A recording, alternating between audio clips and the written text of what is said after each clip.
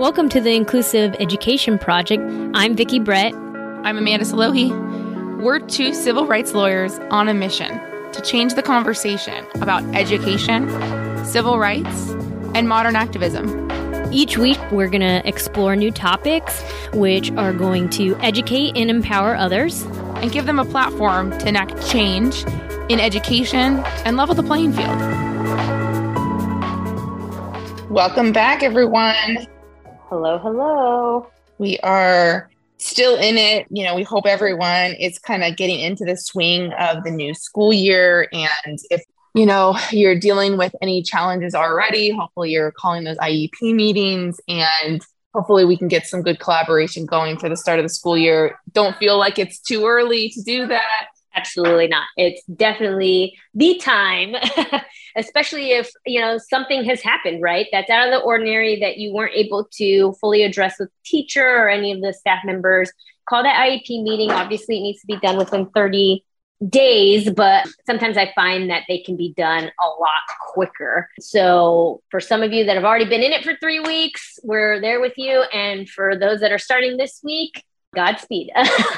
But I'm really excited today. And I know Amanda is excited too. I don't know why I said I. We are excited. We're always excited, right? We're really going to have a lot to talk about with our guest today, Melissa. Melissa, thank you so much for coming onto our podcast. Oh, my pleasure. Thanks for having me.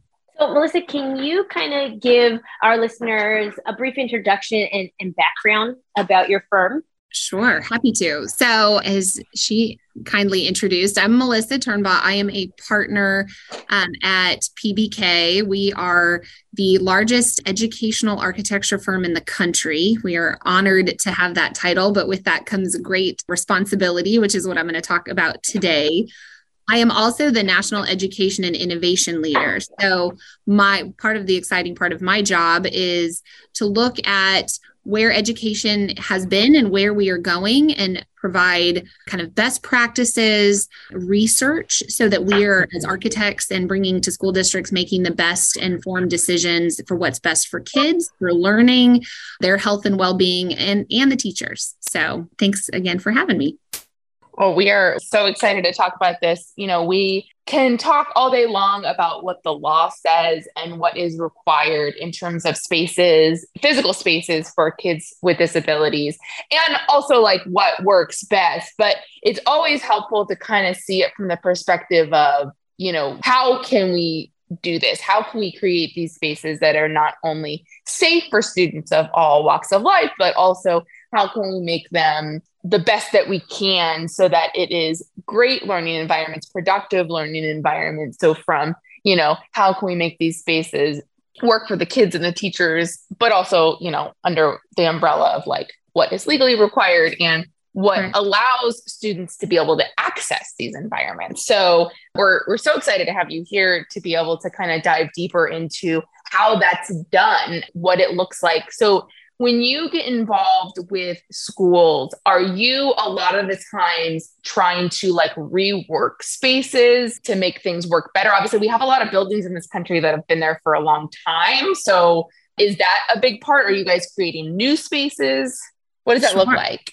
Sure. We have done both. There is a lot of aging infrastructure in kind of education. And so with that, and we also have to be good stewards of resources with, our clients and, taxpayer dollars often, funding these schools. And so I think when we are designing a new campus, our heart and focus is always that this is serving all students and all of their needs. I think if there are good things that have come out of the pandemic, I think it's the acknowledgement of a lot of the different challenges and, some neurodiversities, physical impairment, that these students are still coming to public schools and they still need the same access and opportunity as all students.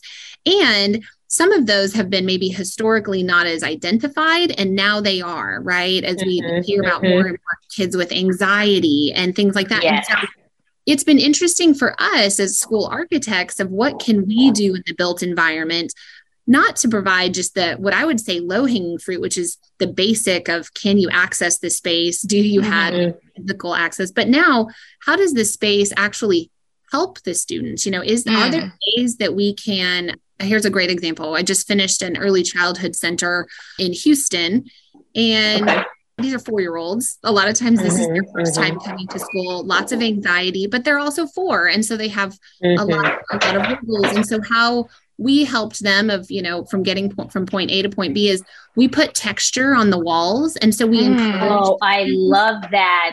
Oh my God, that's so smart. And so they can touch the walls. This is their school. They're encouraged to do it, but it also helps them as a wayfinding, a security, but also that sensory stimulation that they need.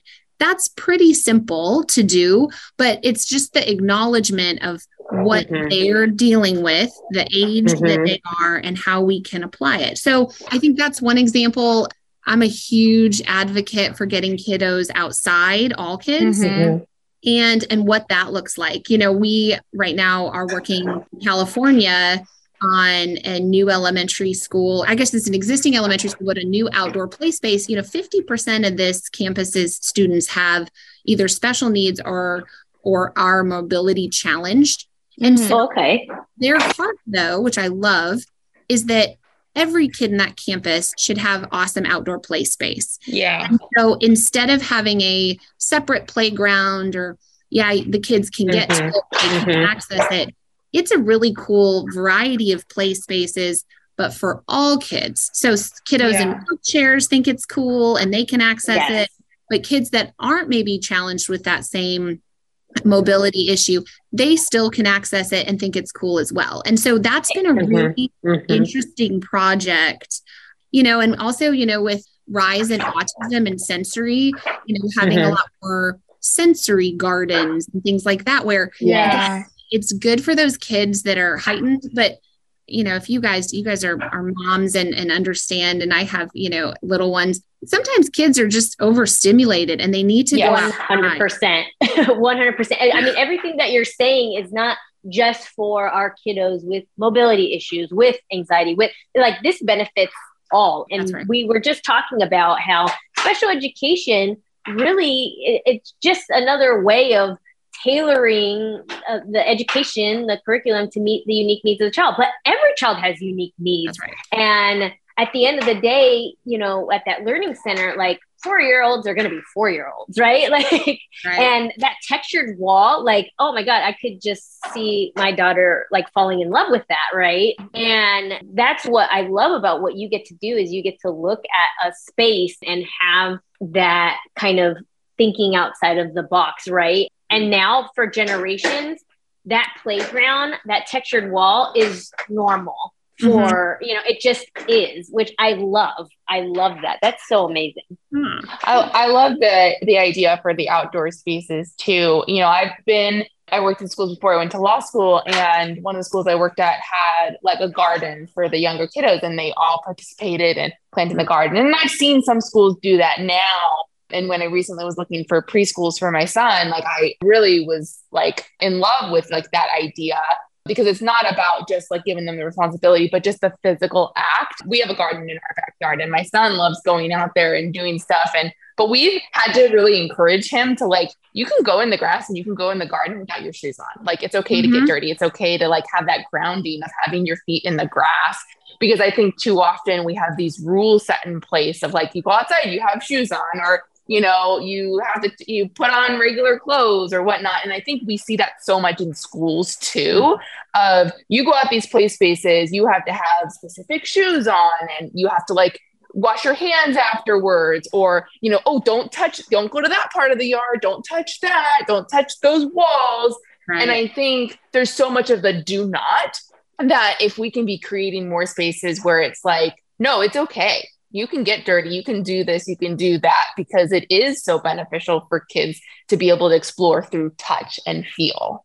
Absolutely. Well, and I think the world we're moving into is requiring kids, all of us, to be creative and to be innovative, because otherwise a lot of the kind of repetitive tasks are being automated.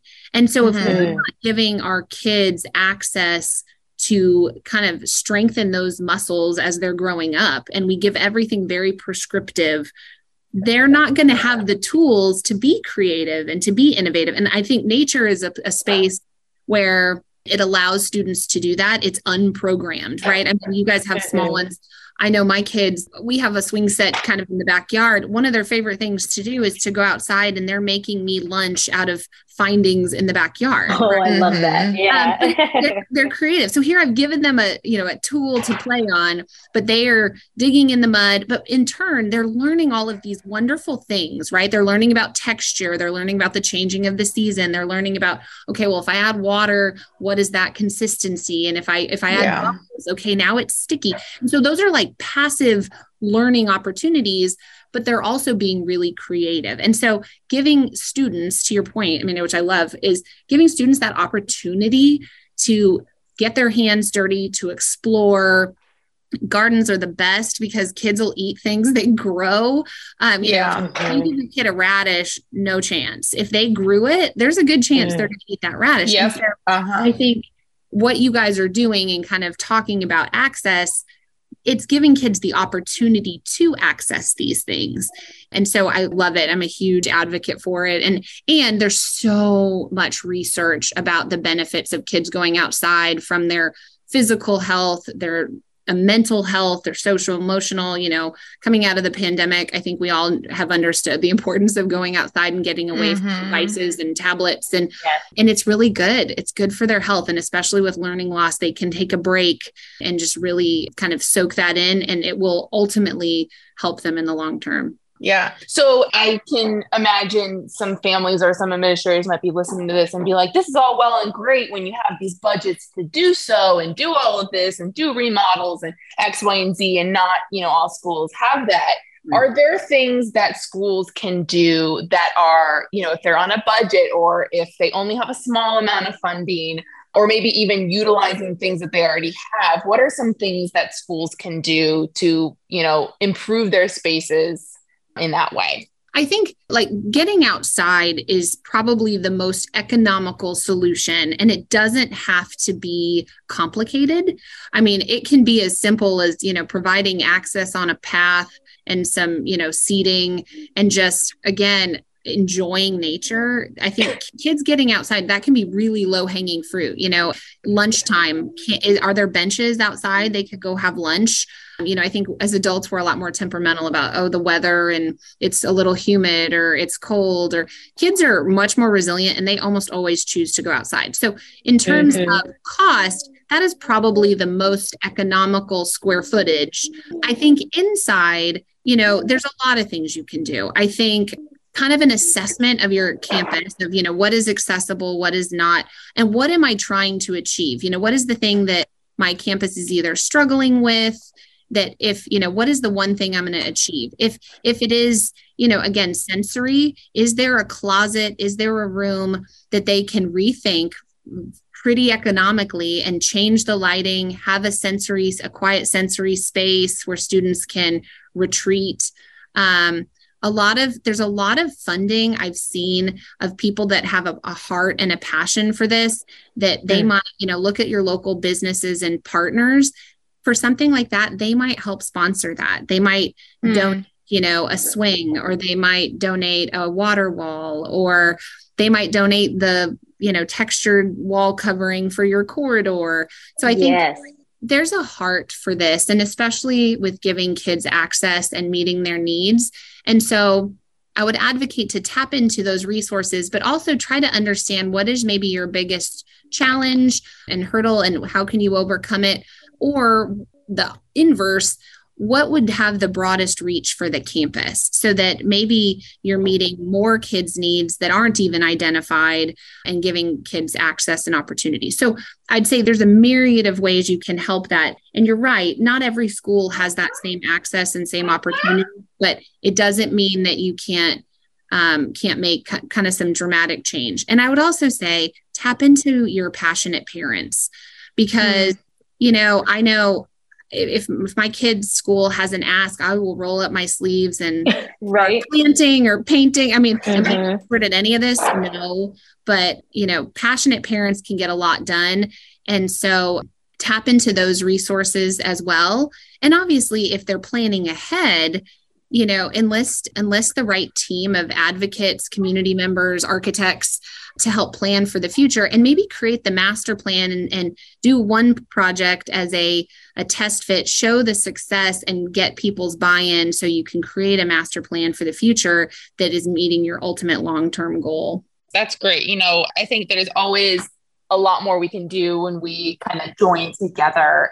And so just like if you're a parent thinking, let me reach out to a teacher or a staff member, or maybe other parents, the PTA or the school board, it has to start somewhere. You might not have administrators that are thinking along those lines. They might be so focused on test scores and, teacher shortages and all of that. So sometimes they might need a little push from parents, but, I think if you bring it up as this would be really beneficial, or how can we, re-innovate our space, I think you're going to find a lot more people who are interested. And then, there's always going to be those passionate parents and, even maybe some teachers or, maybe the PE teacher who is really crafty. You just never know until you ask or bring it up. So that's a great suggestion. Well, and good ideas are contagious, right? If one campus creates something and it's exciting and successful and they are reaping the benefits, that great idea will quickly spread. And that's what you hope, right? You hope that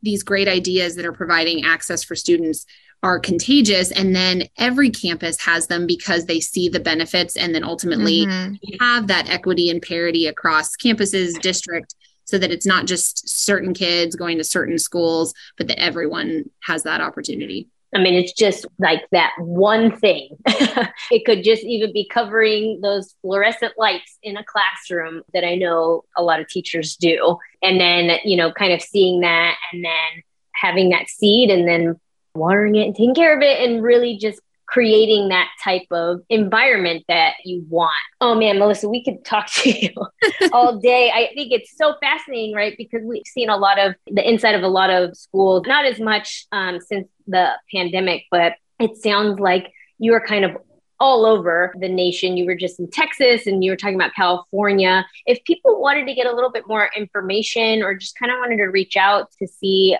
how they could get your firm involved, maybe get you connected to their school board, what can they contact you? Where can they ask you some questions? Sure. Well, our website is www.p as in Paul, B as in boy, K.com. They could also, and just that would be able to access all of our offices across the country. I would be happy to talk to them as well. Again, this is my personal and professional life and passion. And so they could email me directly. It's my name, Melissa, MELISSA .Turnbaugh, TURNBAUGH @pbk.com. And I'd be happy to connect with them, talk with them about, micro or macro, how they can kind of transform education to really help their students. And I'd love the opportunity. This is a really exciting time in education across the country with kind of the acknowledgement of and recognition of different learning styles, different needs of kids. And so anything we can do to help their kind of vision become a reality is a huge opportunity. So happy to help in any way I can. And look forward to meeting new people in new parts of the country with their own challenges and seeing how we can work together to overcome them. Absolutely wonderful. It just, the work that you're doing, it just, again, for generations, right? It's going to affect in such a positive way. And we're just so grateful to you and your time for coming on today. Thank you so much, Melissa. Thank you, guys. I appreciate it. All right, listeners, we will talk to you next week. Bye. Bye.